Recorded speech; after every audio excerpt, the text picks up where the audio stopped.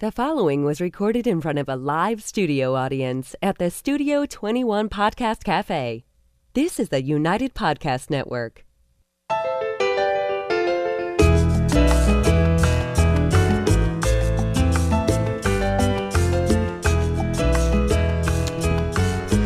Good.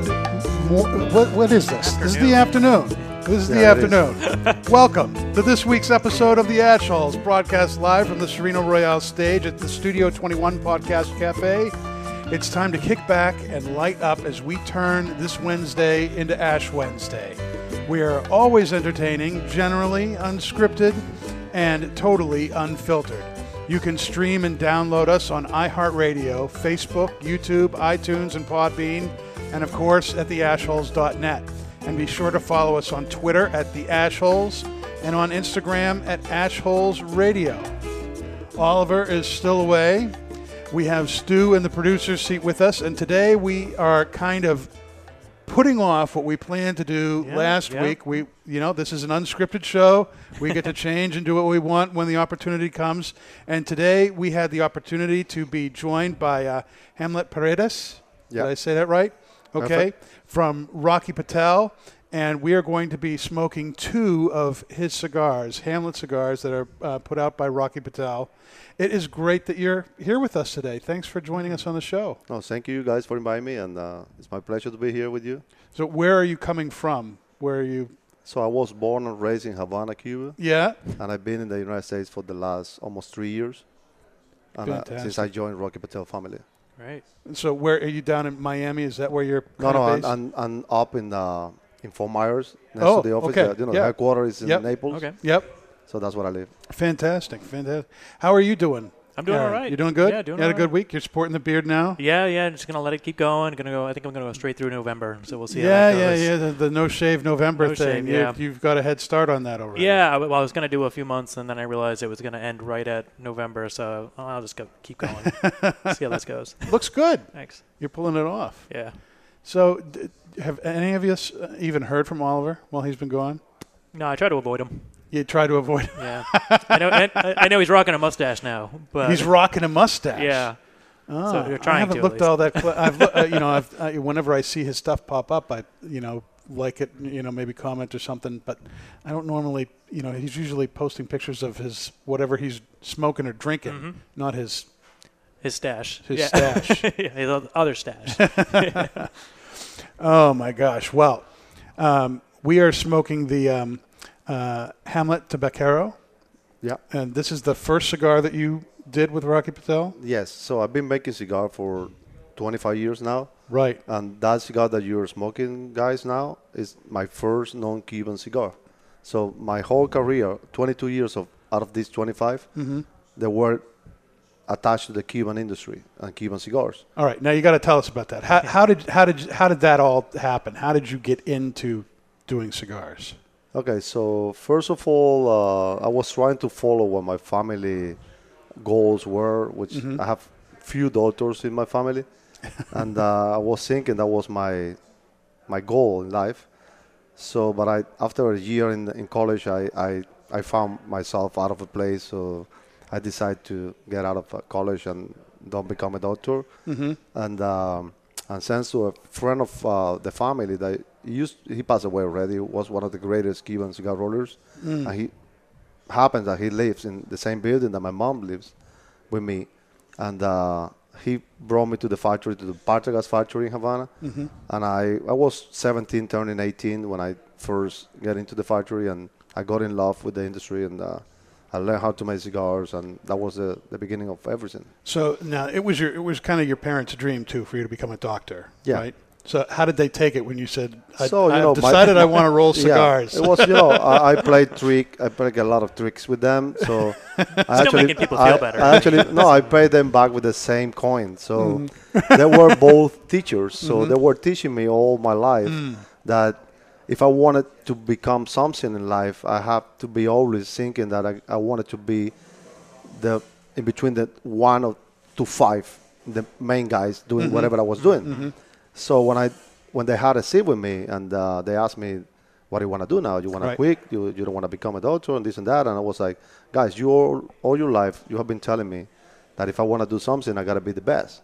So I don't feel myself that I want to be the best doctor in the world. So I better look forward to another thing that I can be the best.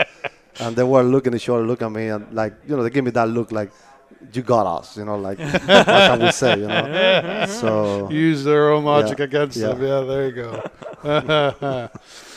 All right, and so you're this family friend, or was he a relative of yours who was a roller too? He took you to the Paredes factory. Yeah, so I'm sitting at home doing nothing. Yeah. My mom at that time was a single mom with me and my brother. And so after 3 days doing nothing at home, one morning, somebody knocked on the door. I opened the door. This old guy, and he's like, "Hey, put a chair on it. We're going to get a walk, and then we're going to talk a little bit." Okay. And I'm like, that seems real. Like this guy knows me since I was born. He's not my friend. He just say hello to me and bye and whatever. But we never had like more than 3 words. And then I said, okay. So I'm walking. Literally, my mom building, when I used to live, is like 3.5, 4 blocks from the Paredes factory. So it was very easy for me to figure it out and put everything together. It was a setup. It was my mom's setup. So I'm walking with this old guy, which is a roller, on the way to the factory. I left college and I got to do something and just figure it out. And I turned to him and like, listen, I do respect you. You're an old guy. You know me since I was born, but we're no friends. So let's stop this makeup. And I know I got to get a job. So it seems like I'm going to get a job. I have to get a job in the factory. Yeah. So if that is all, let's do it. Let me get a job. He looked at me. He's like, yeah, you got it. You got to get a job. Your mom talked to me, blah, blah, blah. So we went to the factory. He gave me a tour. I got my job. Yeah. Came back home. So when my mom came back from work, she's like, did you get a job? And I'm like, yes, I did. It's like, well, step 1 is done. So and then she handed me a piece of paper with a phone number and a female name. She's like, here you go. That's step number 2. And I'm like, wow, this is the price to get a job, like a girl number or something. And she's like, no. That would be your private English teacher from now on. So you call her, you're going to go there, you're going to learn how to speak English. And we're talking about like 25 years ago. Right. In Havana, in Cuba. And I'm 17. And I'm like, Mom, okay, I got it. I got the job stuff, but this doesn't make any sense. What do I need the English for? She's like, I'm not asking you, I'm telling you. You're going to go there for 2 hours, twice a week, and you're going to learn English. And I did that, so that changed my whole life. How did that change? Well, I will tell you, it's a long story. I want to make it short. I was the first roller that was able to make cigars and speak in English at the same time in the whole country. The first. And I was like 21 years old when I first got out of the country to represent Havanos out of Cuba as a young kid. So they were not sending at all like young people out. They were just sending old people. So because I was the only one that was able to talk to people and interact with the consumers, and I went out and came back. That was what saved me. So I was proved already. So then I began to travel all over the world for the next 18 years. Now, how did you get to the point where you were asked to represent Havanos all over the place? They didn't just pick you because you spoke English. You were talented. Yeah, well, so I started in the Paredes factory. I became a roller. Then, there are different categories in every factory. So every factory has a cigar rolling school. So what you got to go and you got to try to make it in 9 months. So it doesn't mean that if you join the school, you're going to make it. So in my case, we were like 110 people that we signed in. Only 15 of us. After 6.5, 7 months, we got it. And then when you do that, you just get the lowest label. And then it's up to your skills, how much time you need to get to go up. Or some people just stay the whole life and they never get out of the lowest label. Some people do it like out of 15 of us, 14 of us, we got to the highest level in less than a year. Wow. It was a very good team of students in that class. So for everybody to do it, that's fantastic. Yeah. It was a big combination also, like they need people with the higher category. There are a lot of facts. It was not just because of us. Yeah. But we were lucky that they need us, and then we had the skills. So our career was faster. So after making cigars as a roller for 2 years, they decided to get me as a second manager of the rolling department in the whole factory, which I did for like almost 3 years. So it was also tough for me because I was like 21 years old, and I have like young. 350 rollers under my command, which wow, that's big. The youngest one after me was like twice my age. So it was bad, but it was good at the same time because that let me just be able to move around the whole factory and learn not just how to make cigars, just going everywhere in the factory, which in the future helped me a lot because I spent my whole life in Cuba working in retail stores, which I knew the process, I knew the factory, and then I knew every name, commercial names, and everything that I learned in the factory. And so I began to work in the tourist industry, in the cigar store, in the Romeo and Julieta cigar store, in the factory, in the Romeo factory. So I spent 13 years of my life working in that store. Wow. So of course, when you begin to interact with the consumers, people begin to talk about what you're doing in the store, so as a roller, and then they spread the voice that this kid, the young kid that is there. So you begin to do your clientele, regular customers that just come and order you to make custom rolls. So that was how just get to the ears of Havanos, and they wanted to know who was this young kid that was doing cigars and this and that. Then they invited me to a competition where they get the top 10 rollers of our company nationwide. And of course, I was like 22 years old.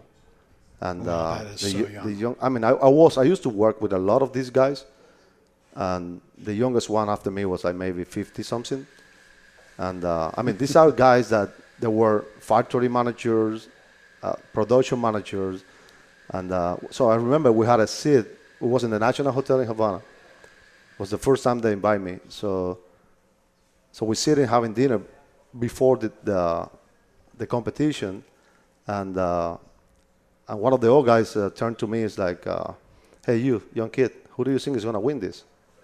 So then everybody now is looking at me, and I'm like, "No, I won this already." And that's the worst thing you can say in front of a Cuban old people.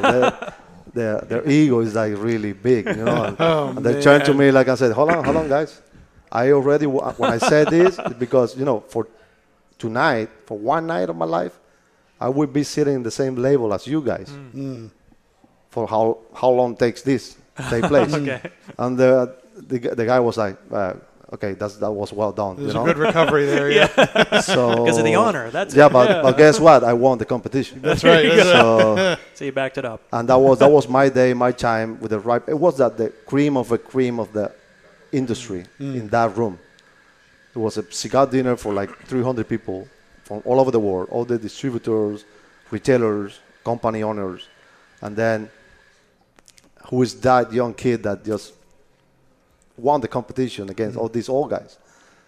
So I met this. I went to the stage. I got my prize. So now, out of nowhere, nobody want to even see me or talk to me before. Now everybody's want to take pictures with me, who I am, blah, blah, blah. So I'm going down, and I see this Asian-looking woman with a camera, holding a camera in her hand, and trying to get somebody to get a picture with me. So I turned to her, and I turned to her in English, and I'm like, "Do you want to take a picture with me?" It's okay, hold on a second. So I call a waiter. I said, "Could you please take a picture of us?" And then she just freaked out, like she's just saw a ghost. So I took a picture with her, and she's like, hold on. Who are you? You want this? You speak English? What's wrong with you? I'm like, honey, listen, I'm half drunk now. And I'm so happy. I want to be totally busted. So here's my business card. If you want to talk to me, tomorrow I will be in the store, and then, the information is there. So we can talk tomorrow. So the following day, it happens to be that she was the manager of the Pacific Cigar Company, which is based in Hong Kong, and they have they distribute Cuban cigars all over Asia Pacific. And she was the manager of Indonesia, Singapore and Malaysia. And she was telling me about the company that I never heard in my life. And, we always invite like a couple of rollers, and you will be the next one. In 3 months, you will be flying to Hong Kong, and you will be doing. And I'm like looking at her, and I'm like, you're just lying to me, like I don't believe you, like I'm like, okay, whatever. So I guess what? 3 months later, I was flying to Hong Kong and doing the. Were you surprised when all that actually came together? I was very surprised, because I knew what was going on there. Right. It was like a little small group of people that nobody was able to replace them. Mm-hmm. They were the only guys that were going out of Cuba, and that's it. And I was like, I'm 20-something, though. They're never going to let me go. So, but it happened. So after that, I just opened my whole traveling history. And a big part of that, of course, was the fact that you could speak English. Yeah, right? I mean, it was a combination that I was on a bar roller. Right. And I was able to speak. So let's put it that way. Yeah. That's fantastic. So tell us a little bit about this cigar that we're smoking now. So this cigar is my first blend out of Cuba.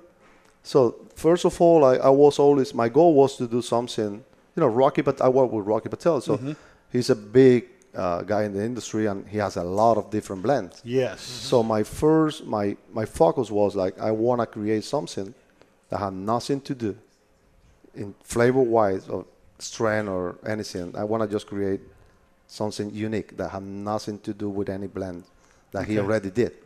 Because as a roller and a blender, the worst that could happen to you is that when you create something after so much time, is that somebody just try it and be like, yeah, this tastes like this or like this or like that. Right. So which means that your job was like technically like copying somebody else. Like you don't have your own signature. And I got it. I did it. So I was trying to do something for myself, for me to smoke. The transition for me for being smoking Cuban cigars every day, all day long for 22 years. And then for 9 today, have not a Cuban cigar in my hand, it was tough. So my first 1-2 months here in the U.S., I didn't know what to do with myself. So honestly, yeah. And I adjust myself very quickly. I was thinking that it would take me forever to adjust my palate to a different tobacco until I put my hands in that Nicaraguan tobacco. And then I remember I blended the first cigar, I put it in my mouth, and lit it up, and I was like, oh, God, thank you so much, man. I can do something with this, something good. So this blend is a combination of all Nicaraguan fillers from Jalapa Condega.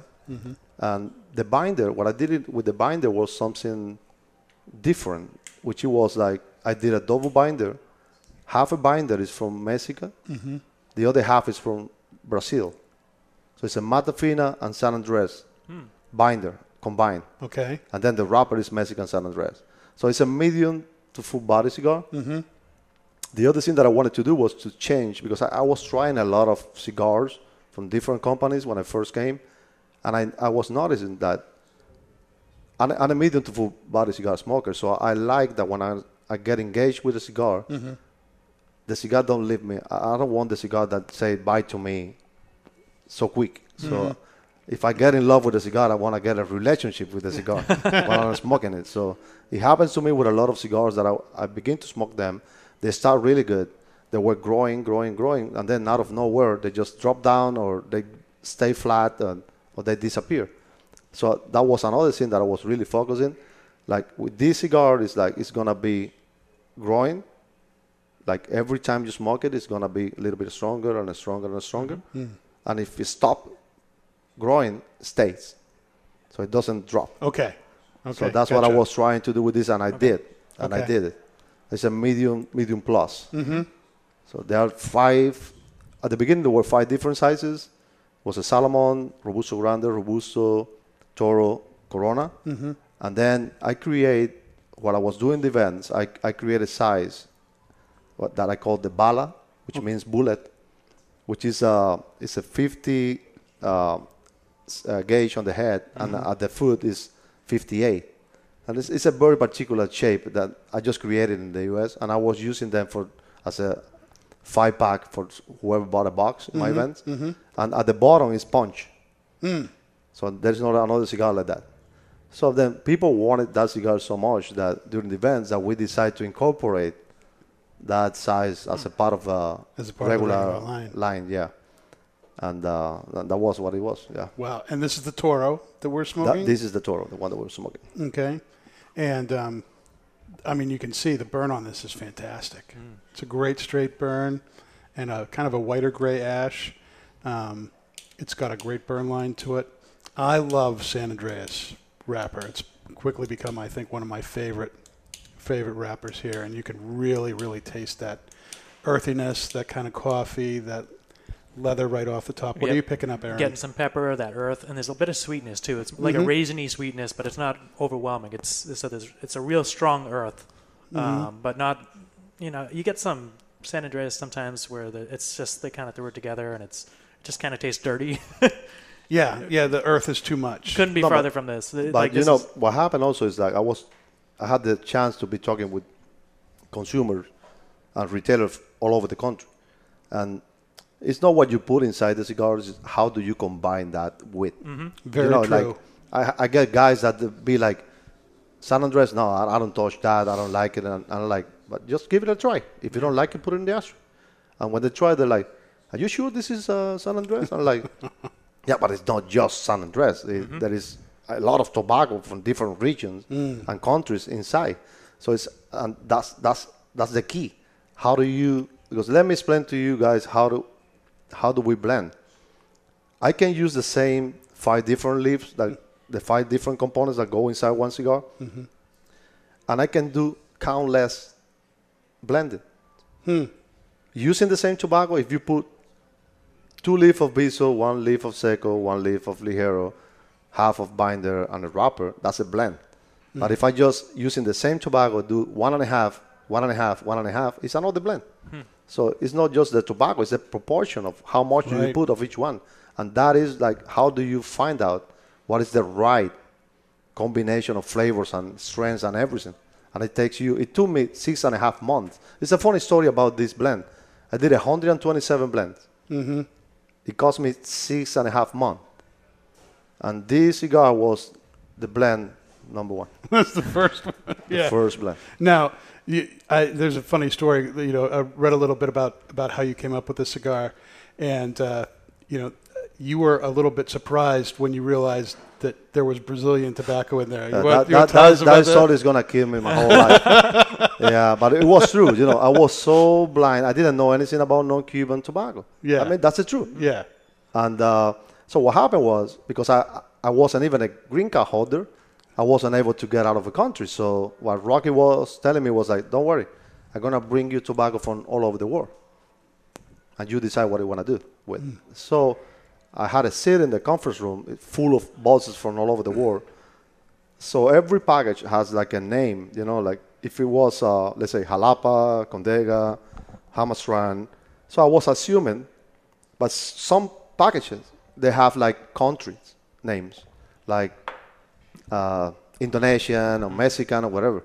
So I was assuming that whoever had not a country on it, it was Nicaragua. So I was 6 months and a half later, I blend everything, thinking that I got the countries. So I blend the cigar, we send the blend to the cigar aficionado. Everything was done. So I'm sitting at home, having a cigar and a drink during the weekend, and then a buddy of mine called me. It's like, hey, man, you got to check it out. Your blend is in the Cigar Insider. I'm like, wow, perfect. So I got into the internet, and then I began to read the description of the blend. Viso is from here, blah, blah, blah. And then when it got to the binder, it's like Mexican and Brazilian binder. And I'm like, what? So I did call everybody in the company, the marketing manager, Rocky cousin, Rocky brother, Rocky himself, and I make a big revolution now. And these guys are on their way on vacation, so I'm just making a big deal. So after like 1 hour, Nimich, Rocky cousin, calls me back, and he's like, Hamlet, slow down, and please tell me one by one the name of the leaves that you put in your cigar. Man. So I'm like, okay, this is from Jalapa, blah, blah, blah. So when I go to the binder, I said, and the binder is like half Mexican, half Matafina. There's no Brazilian. It's like Hamlet. Mata Fina is from Brazil. And I go now and enjoy my holidays, please. I need to rest. And I'm like, are you kidding me? He's like, no. Even nowadays, after 3 years, he brings that out once in a while. I mean, it was true. The marketing department was sweating. Like, what did we do wrong? The whole story was that I blend this cigar with my palate. I had no idea which country was who. So when you're picking out the tobaccos you want to use, how do you isolate each individual flavor? Do you smoke, make a puro of a specific tobacco? That's the dirty part of the job. Yeah. And it's a lot of work. So what you got to do is you get visos from let's say from Nicaragua, but for 10, 15 different regions. Mm-hmm. So they are different. So what you got to do is you got to do a galilla, which is just you roll the same leaf, and then you smoke it. And then you get the strength, flavors, and characteristics of each one of them. And then you take note of each one of the leaves that you have. So after you do that, then you begin to put this together with this and that. But you don't know what's going to happen when you put them together. It could be like a sweet one with a little strong one and a spicy one. But when you put it together, totally different. it's not what you're thinking is going to happen. So, I mean, but that helps you a lot. Because you get the base of how tastes, right? Like the leaf, that you want to use, but it's not the 100% thing, but it helps you a lot. So it's more of a chemistry than it is a recipe. Yeah, it is. Yeah, interesting. That's really cool. There's such a great story about how that happens. What are you picking up on this, Aaron? So the pepper's back down a little bit. So there's still pepper on the retro. The earth and the sweetness is really well balanced. I'm really enjoying it. San Andreas, let's take it or leave it for me because I've had so many of those where it's just it just tastes like dirt. Okay, great. You use San Andreas, but it's really impressing me. I was nervous because I knew what we were going to smoke. And I was like, oh, I hope I like it because it'll be really awkward to be on the show. And you know what else too? I mean, this doesn't taste. I mean, to your credit, this does not taste like anything Rocky Patel has done. Now he comes out with so much stuff. I know I haven't smoked everything of his, but this doesn't taste anything like. I would never think this was a Rocky Patel. Oh, I just want to, Rocky Patel cigars are very good cigars. Yeah, really, really good. I just wanted to put my little piece in that family. Something unique. Yeah. Good, but different. Yeah. And I think I did it. You did. Yeah, it's great. It's very well balanced. And again, there's just the construction is great. The draw is fantastic, and that earthy coffee, flavor is really, really nice. Yeah. And then you're left with this kind of almost like a black grape kind of sweetness to me. Yeah. That was the kind of raisins. And just it's not a straight raisin, but it's that little bit of sweetness that just kind of just enough. Yeah, it's very, very good. We are just about up for a break. You want to hang around for the second half and smoke another cigar with us? Yeah. Well, you twisted my arm. Yeah, another cigar. I would think about it. That's fantastic. All right, we're going to take a break. We'll be right back, and we will be announcing the Ash Hole of the Week, and we'll give our final thoughts on this Hamlet, and we will smoke another one when we come back.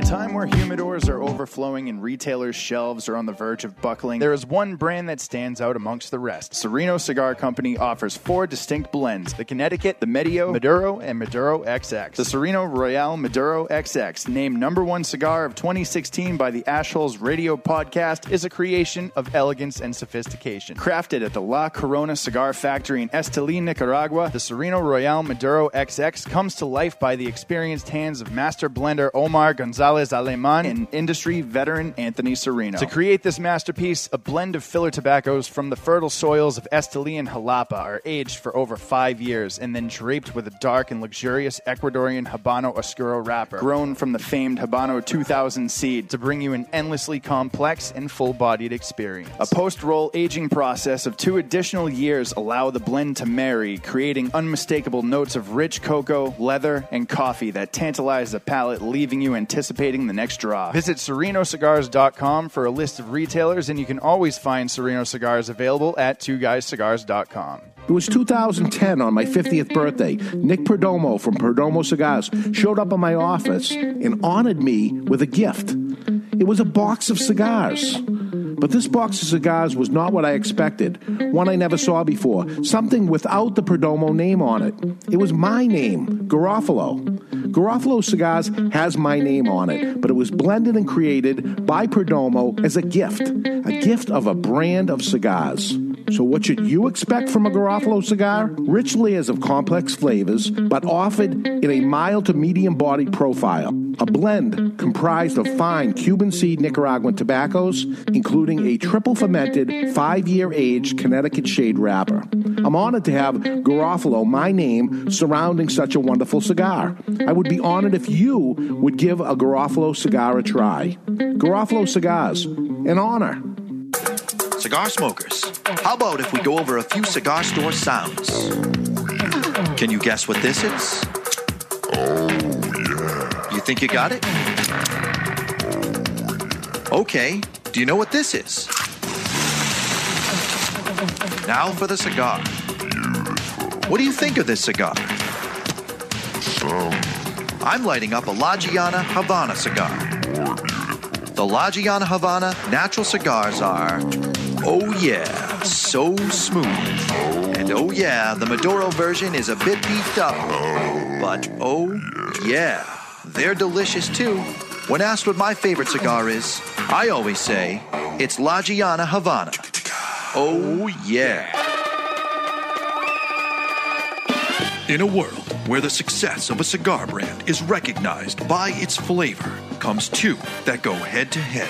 One man smoking two cigars at the same time. Two rappers united in name, but separated by taste. One cigar Known as the Natural. The Natural is no lightweight. It boasts full flavor and taste. The United Cigar Natural. Now comes the Maduro. Darker and even more bolder. With in-your-face flavor. United Cigar. Nothing could prepare you for what awaits you in the box. Both box pressed. Both 65 million years in the making. That may be wrong. Well, I'm going with it anyway. Action, adventure, and bromance. That's right.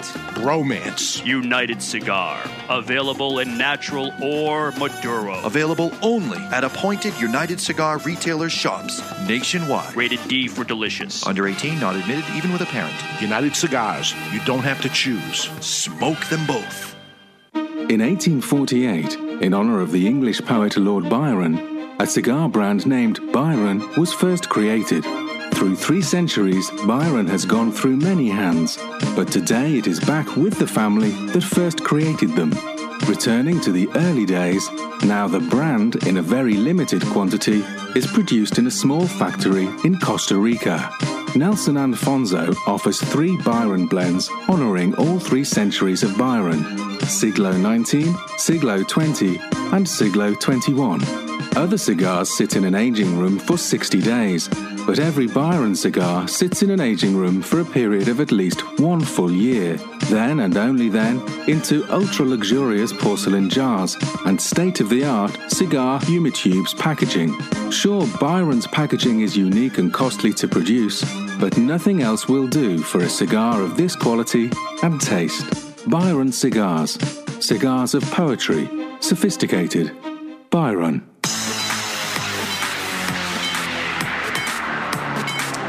All right. Hello, everybody. Welcome back to the Ashholes. You can find us on iHeartRadio, Facebook, YouTube, iTunes, Podbean. Virtually anywhere where you can find a podcast, you will find us. And be sure to follow us on Twitter at The Ashholes and on Instagram at Ashholes Radio. We have with us Hamlet Paredes. Did I get it right? Sort of. Yeah. He's being very kind. All right. From Rocky Patel, and we are smoking his Hamlet cigars. And we just, in the first half, smoked the Hamlet Tabacero Toro. And that was a very rich, earthy cigar. It's got that San Andreas wrapper, part of the binder too, right? Yeah. Yep. And earth, leather, kind of a dark coffee in there. And, towards the end, I was picking up a little anise, which is little anise too. So it was starting to transition. So. Okay. And a very rich sweetness too behind it all. That was, a little bit hard to define for me. Black grape was kind of the closest I was able to get to it. But a medium plus cigar, very, very nice. Goes fantastic with the Nitro Cold Brew here at the Studio 21 Podcast Cafe. And just a great, great cigar. Big thumbs up for me. It's fantastic. Yeah, thumbs up here, too. I was really impressed. Thank you so much. Yeah. Fantastic. All right. So kind of continuing our interview here, one of the things I read in an interview that with Cigar Aficionado was you said by just looking at the cigar, you could tell that you rolled it or somebody else rolled it, that there are tells that every roller has their own kind of signature way of doing things. What are some of those tells for you? And is that really true? Can you really pick your cigar out of there's 100 unmarked cigars? And, yep, that's one of mine. Yes and no. Sometimes, you get, remember, we are thousands of us making cigars. Right. But believe it or not, every one of us, we get our own touch in the cigar. So there's some of us that we work really similar one to each other in the way that we wrap the cigar and stretch the wrapper and make the caps. But everybody has their own way to sign in and be like, this is mine. So what I did comment during the Cigar Aficionado interview, if I don't remember wrong, was like when I used to be the manager at the Bategas factory, I used to be able to look at the cigars from a little bit far away, like thousands of them, and then be like, that half wheel is from number 118, and the other one there is from, like that two half wheels. So half wheel, we call it like 50 cigars in a bundle. And one was in here, the other one was in the other side. And then when the guy just was like, which one? That one? No, yeah, that one.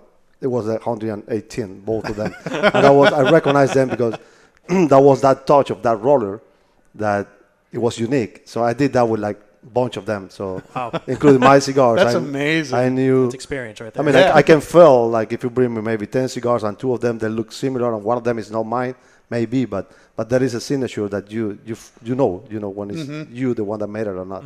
It's true. That's so awesome. Is there a distinct difference between how cigars are rolled in Cuba versus, say, Nicaragua? Oh, great question. Okay, so, yeah, here we go. I will tell you something. I've been to a few factories.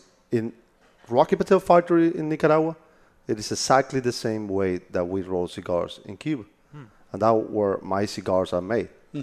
The good thing about it for me is like I don't have to get adjusted to a different way to roll. Right, it's very so familiar. we do entubado, which is like you take the leaf and you make a tube, and then you place one leaf next to the other. So in that order, you create like when you push the fillers, they're gonna do something like this, so the leaf never get inside one in the other.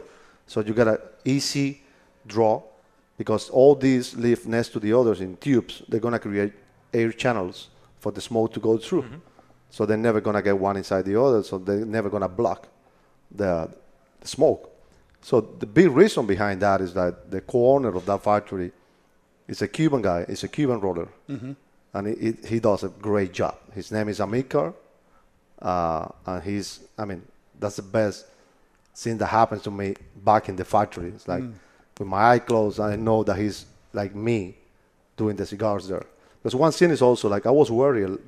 My biggest concern when I came to this country and I had my goal was to get in the industry and make cigars and blend cigars and that was like, first of all, with who are going to be working down there and how do they going to make the cigars? How do they going to reproduce any blend that I create? Because you can create any blend, but at the end of the day, you know the one that is going to be making the thousands of bolts that they're going to be making are the rollers.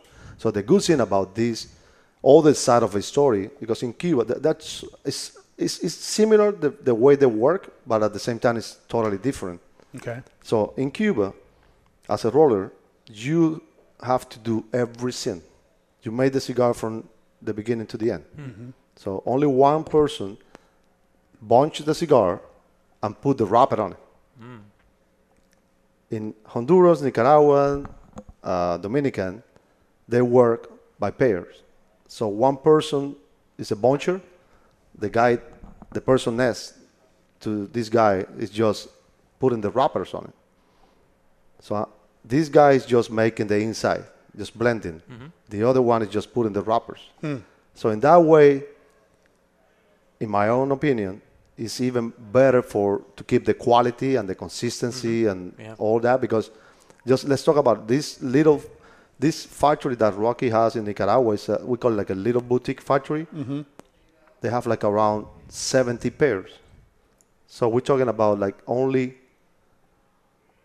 70 people. Let's see, 70 pairs. So 70 people literally are the only ones that are blending. The other 70 are putting the wrappers on it. So it's very easy to concentrate the consistency and the quality with just 70 instead of 700. Right. It's not the same to control 700 people blending that 70. So it's very easy to go and fix it up when something goes wrong. There's a problem. You call them by name. Yeah. So by the way, one of the sizes that I have in the Tabaquero is that bala, the bullet. Right. Yeah. And the other one is a Salomon. There's only one guy that made that. Only one guy that is a buncher of that. So if anything happens, it's that guy. He's the top roller. It's not Roberto, Juan, Pedro. No. It's Roberto. That's it. It's not another guy, you know. So it's very easy to control that, you know. And that's what I like from this other side of the industry, besides Cuban, because in Cuba, you got to do everything. Also, the amount of cigars that they can make is double, triple. When you're doing just one thing, you create a speed that is like crazy. So if you just bunching, you can do these pairs, they can do like 350, 400 cigars in a day. Wow. Depends on the size. If you are a roller in Cuba and you got to do everything, it depends on the size. You know, if you're making like Robusto size, you got to do 120 in 8 hours. If you're doing like Dovo Coronas, you got to make 80 of them. But if you're doing like Petit Coronas, you got to do 135. Wow. So as smaller and easier is to make the cigar, you got to make more. Okay. As more complicated and you need more time in a cigar, like the Salomons in Cuba, for example, they need to do just 60 cigars in 8 hours. Wow. But you're bunching and wrapping them. Right, all by yourself. Yeah, all by yourself. So that's for me is the biggest difference between the Cuban industry in terms of rolling cigars and the non-Cuban industry. All right. Now, you were at the top of your game, #1 roller in Cuba. You were smoking the best Cuban cigars that they had because you were making them, right? Now you have your own line, and you smoked other. How do you stack up these Hamlets to the cigars you were doing in Cuba? Do you think that you are producing something that's on par with what you had before? Is it better, worse? I mean, how would you compare this to what you were doing in Cuba? Okay, first of all, I wasn't the #1 roller in Cuba, so I was in the top 5. Let's say that. That's what my mom and dad said. All right, you got to be in the top 5. We'll be honest here, top 5. All right, I'm willing to. But my question still holds that you're one of the best rollers in Cuba. Okay, yeah. So I mean, now that I was able to touch by myself that the American industry, which is by far the biggest in the whole world, just as a country, is like huge. And I had no idea until I saw it. I said that, the biggest issue with me when I left Cuba and came here, for so many years I created a lot of followers from all over the world. So these guys, they were supporting me for all these years, and these guys are the reason that I'm here now talking to you, and I have a couple of blends with me. And that's the reason that Rocky was interested in just to get me on board and so on, But it's a different story, Cuban tobacco is Cuban tobacco. And this will be the never-end questions for me. And I'm fine with that. Dominican tobacco is Dominican tobacco, as is Nicaraguan, Honduran, or Mexican, or Brazilian. So that's the question to you is like you're comparing apples and oranges. It is. Like you can create a gray cigar, but you cannot reproduce that particular right flavor from correct. From different countries. Like when somebody asks me that, I always use the wine as an example. Mm-hmm. So you can take any grapes from France and bring it in here to California and do a great wine. But it's not a French wine. It's a U.S. California wine. Right. That's true. You want to have people that love it and people that don't like it, But you don't want to be able ever to reproduce a French wine in the U.S. Right. Because that's a U.S. Wine. Mm-hmm. Cuban cigars, they're great. I love them. Mm-hmm. I don't want to lie. They're the reason that I'm here. Yeah, sure. This is a new path of my life, mm-hmm. which I'm very fortunate that I'm with Rocky Patel and joined this great company and great guy. And I put my hands in a very good tobacco that I can do a lot of things with.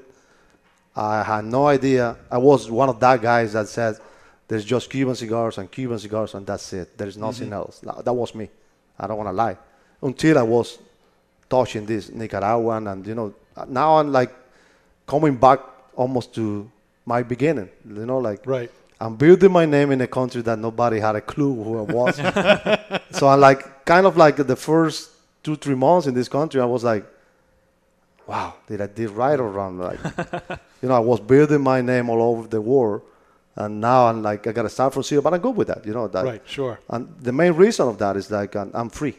Mm-hmm. So that was what I was looking for when I came to this country. So, and I thought to myself and my wife, I said, we got it. We did it. No matter what happened now, but we're free. Now, what led to that? What led you to the point where you thought, I want to leave Cuba? So that had to be a hard decision. Yeah, it was. Well, in my case, I have been always since I was very young. I've been a dreamer. Mm-hmm. And I always was thinking, even though I was in Cuba when I was 17, 18, starting the factory, the first things I realized myself is like I had a seat in between the two oldest guys in the factory. And that they spent the whole life there in that seat. And I was looking at them every day and like I thought to myself every single day, no matter what happened, you got to get out of here. You got to learn as much as you can. You got to take every knowledge that you get from them, but you got to find your way out of here. I thought to myself, I don't want to be here my whole life. I got to do something else, And so I always was dreaming. I have big goals in my life. And the truth is the truth. You cannot have goals there. There's always somebody telling you cannot do this, you cannot do that. So even though if you plan your life, there's no plan. There's no plan B. It's like if the A fails, that's it. So I was like, I didn't want to do it. I really want to stay there, but life is too short, and I always say that I want to be the guy that turned 84 years old and be sitting in my backyard, smoking a cigar, getting a glass of whatever I'm drinking, and be like, I made it, or I'm still fighting for it, or I just got tired, but I'm here. I didn't want to be the guy that be like asking myself for the rest of my life, being 84 years old. So what about if I tried? What about if I decided and did it and tried like 20 years ago or 40 years ago? So and that's my journey now. So trying to make it. So, and I think I'm not doing that bad. So no, you're not. I'm in a good track. Yeah. So tell us about this cigar here. This is the 25th year. Yeah, it is. So I've been, believe it or not, for me it's very hard to understand this still. I've been doing cigar for 25 years. Wow. And what I did now was we just launched this cigar in the last IPCPR in Vegas in July. So we were looking for something now different from the Tabacero, which it was medium plus. So now this one is going to be it is a cigar for everybody. So it's a mild to solid medium. Has a lot of flavor, a lot of sweetness. And the good thing about this is that the cigar has a strength. So it's not a mild cigar. It's a medium, solid medium. And it doesn't have ligero inside, which ligero is the stronger leaf. That is part of one of the components that we always put in the cigar. But because of a Nicaraguan tobacco has a lot of power, So for me to replace that Ligero leaf, so I use a lot of Honduran tobacco, which they have a lot of sweetness on it. And the touch of strength, I got it from the Viso from Nicaragua, which just increase a lot the strength, but it doesn't overpower the cigar. So just keep the right balance. The sweetness, the aroma. And then the binder is Pennsylvania broadleaf, which also has it's very rich in flavor. And the wrapper is a Habano Ecuadorian Rosado wrapper. So it's a very nice, even, heavier smokers like me. Yep, myself too. For me, it's like a lovely morning cigar. For somebody that smokes mild cigars, would be like after lunch or morning or after dinner. And it's in the house with anybody. So mild smokers, medium and full body, they will enjoy this cigar. Yeah, there's lots of stuff going on with this cigar. It's this kind of on the retro. It's got this kind of white red pepper. It's very strong. It's almost like a hot sauce kind of a flavor that's left in my nose after that. But what's on the palate is not peppery at all. No, I'm getting more of like a toasted wheat. Yeah, toasted wheat, maybe espresso kind of stuff going on in there. And that sweetness that you're talking about is definitely there too. And it's just very balanced, very nuanced. That's the key of this cigar is like the great balance that all this leaf just did. And what I love about is when somebody buy it or they try it for the first time, I let them just to go a little bit further, smoking it, and then I wouldn't just them to tell me what is going on. So almost 99% of the people is like, wow, man, it has a kick, not that big kick, but has strength and this and that. And they're like, yeah, but you know what? Guess what? There's no Ligero inside. And they're like, are you kidding me? I'm like, no, I'm not. So there's not. So that's for people that know about cigars, they know that how do you do a cigar without that leaf, and still have strength. Yeah, you really and get well balanced, I don't miss it at all. I mean, there's nothing lacking in this cigar. Yep. Very good. I think to help give us a little bit more time to get into this cigar, let's do the Miles with Styles. Okay. Miles with Styles, if you're just joining us for the first time and for your benefit, Michelle Styles is one of our regular listeners, and she's a professional surfer. She goes all over the world surfing, and every week she's on a different continent or whatever.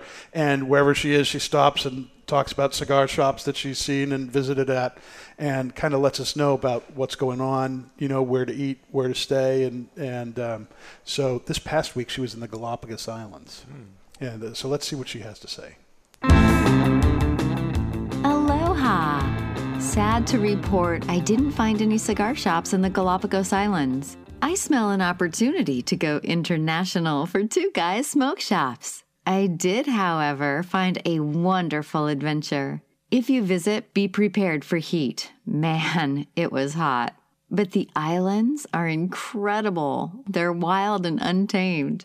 Though you wouldn't guess it, the surfing here is incredible. Excellent waves, clean beaches, and abundant views make the surfing a truly unique experience that's hard to beat. I went on a couple nature hikes, saw animals which only exist on these tiny islands, and learned a lot about the efforts to preserve these same animals. If you make it, I highly recommend the nature hikes with a guide as well as snorkeling. It's the best way to truly see the wonders of these islands. Every turn was filled with plants, animals, smells, and colors that tickled the senses and brought a rush and excitement to every moment. Be careful as they take littering seriously. The fine of $1,000 alone should be enough, but they'll add 20 hours community service cleaning up garbage to that. The animals are not skittish in the least, and it's not uncommon to find them in the chairs, benches, and swimming pools. The trip is expensive, but if it's on your to-do list, you won't be disappointed. Flights are a pain, you can't rent a car easily, and tours fill up fast. But the friendly islanders, great food, and incredible experience more than make up for that. This has been Miles with Styles, and you're listening to The Ashholes on the United Podcast Network. No cigars in the Galapagos Islands. Go figure. We need to do something about that. I'm surprised to hear the swimming pools. So that shows what I know about the Galapagos. Oh, my goodness. Well, that's good. That's awesome for Michelle. She's back in Hawaii now. She'll be there for the next 2-3 weeks before she's off again. More continents, more surfing. Living the life, right? Living the life. Living the dream. Pursuing her own dream. That's awesome. So, Aaron, what are you picking up with this right now? I mean, there's a lot of complexity to it. You know, I got the toasted wheat. There's some spice in there, a little bit of sweetness. It's hard to pull out all the, precise flavors, but there's a lot going on here. Really firm pack, but such a great draw. So that's the Intubaro, yep. But such a contrast to the first cigar we smoked, where it was that just power flavor. Still a lot of flavor here, but it's a very, very different experience. You know what? That we did that in the wrong way. We should smoke this one first and then go for the other one. But I mean, that was the first one that I blended, so we had. Yeah, we were going chronologically. We were going chronologically, which made. But we were killing our palates, But it doesn't seem to be any overlap between the flavors. Aside, its quality is a lot of flavor going on, but it's a very different experience. Now, when you left Cuba, what kind of were there repercussions for that? I mean, have you had any trouble with Cuba in your relationships with people there, going back? No. With family? Not at all. It used to be like that, like maybe 10 years ago, but not when I left, like 3 years ago, and that was one of the main reasons that I was holding myself just to don't get anybody else in trouble after I left. So what I did was I took my vacation days, I bought my plane ticket, flew to Toronto, and that's it. So I did it all on my own. So it was a one-way ticket. So, but it was not no big deal. I've been back 4 times. Right. No problems at all. Like that's great. Anyways, anytime I go there, I just have another 2 kids there. My first marriage, so it's all about them. So I don't even go to party or this or that. I just go to my kids' house, spend 10-15 days with them, come back. No, the biggest thing for me, and I love it, is like I'm coming back to what I was. No internet, no Facebook, no Instagram, nothing. No cell phone, nothing. It's like, I'm like, wow, yeah, I like this. So vacation. Like very simple vacations. Like relax, And then when I came back, people was like, where have you been, man? Like, I was in Cuba. What did you do? No. Cuba is just, like, relax, enjoy it. No social media, nothing, But I don't know. It's been good. Like, I mean, I never had problems there, so that's great. I was clean and I still clean. No problem. I never had any issue there at all. What's next for you and Rocky Vitale? Are you working on anything else right now, or are you still? We have a lot of projects, but we're gonna do like at the right time, step by step. I actually, compared to the 6.5 months that it took me to blend the first one, I did this one in 3.5. So instead of 127, I did 87. That's a huge Instead improvement. of to be the first one, was the 7. So, seventh one. So, I mean, I'm getting into now, like the different flavors of the leaves on here, and I mean, from everywhere in the world, and but it's tough. It's tough. You need time, and even though I've been in the industry for 25 years, I'm never going to know every single thing about the industry. Right. Because the industry is not just to make the cigars or blending or selling them. It's a whole background, like farms and, the seed, and then planting them, fermenting them. And like around like 500 plus people be involved in the process before you get the cigar in your hand. Wow. So it's not just that, what we see and what we read is just a little bit of that big monster, which is the industry, and how many people are behind that. So yeah, it's easy to forget or take for granted how many people it takes to bring a single cigar to market. between the growing of the tobacco, the harvesting, the caring for it. There's so many hands touch it. And for at your factory, you say there's actually we do with Rocky Patel we do like factory tours. We bring people to the Honduras and Nicaragua factory. We bring them to the farms, and when people go there and came back, they are different people. So there's one person that goes there, a totally different person that goes back, because they realize how much work is behind that. Yeah, that's awesome. Yeah. Hey, thanks for being with us, man. I pleasure. can't believe the hour's already up. It's nuts. Big thumbs up for this cigar. Yeah, thumbs up here. Thank you so much. Yep. A lot of flavor there. Yeah. You've been listening to The Ash Holes, Unfiltered Cigar Radio, broadcasting from the Sereno Royale stage at the Studio 21 Podcast Cafe. You can download this and any episodes you may have missed on iHeartRadio, Facebook, YouTube, iTunes, and Podbean. And be sure to follow us on Twitter at The Ash Holes and on Instagram at Ash Holes Radio. We'll be back next week. See you then.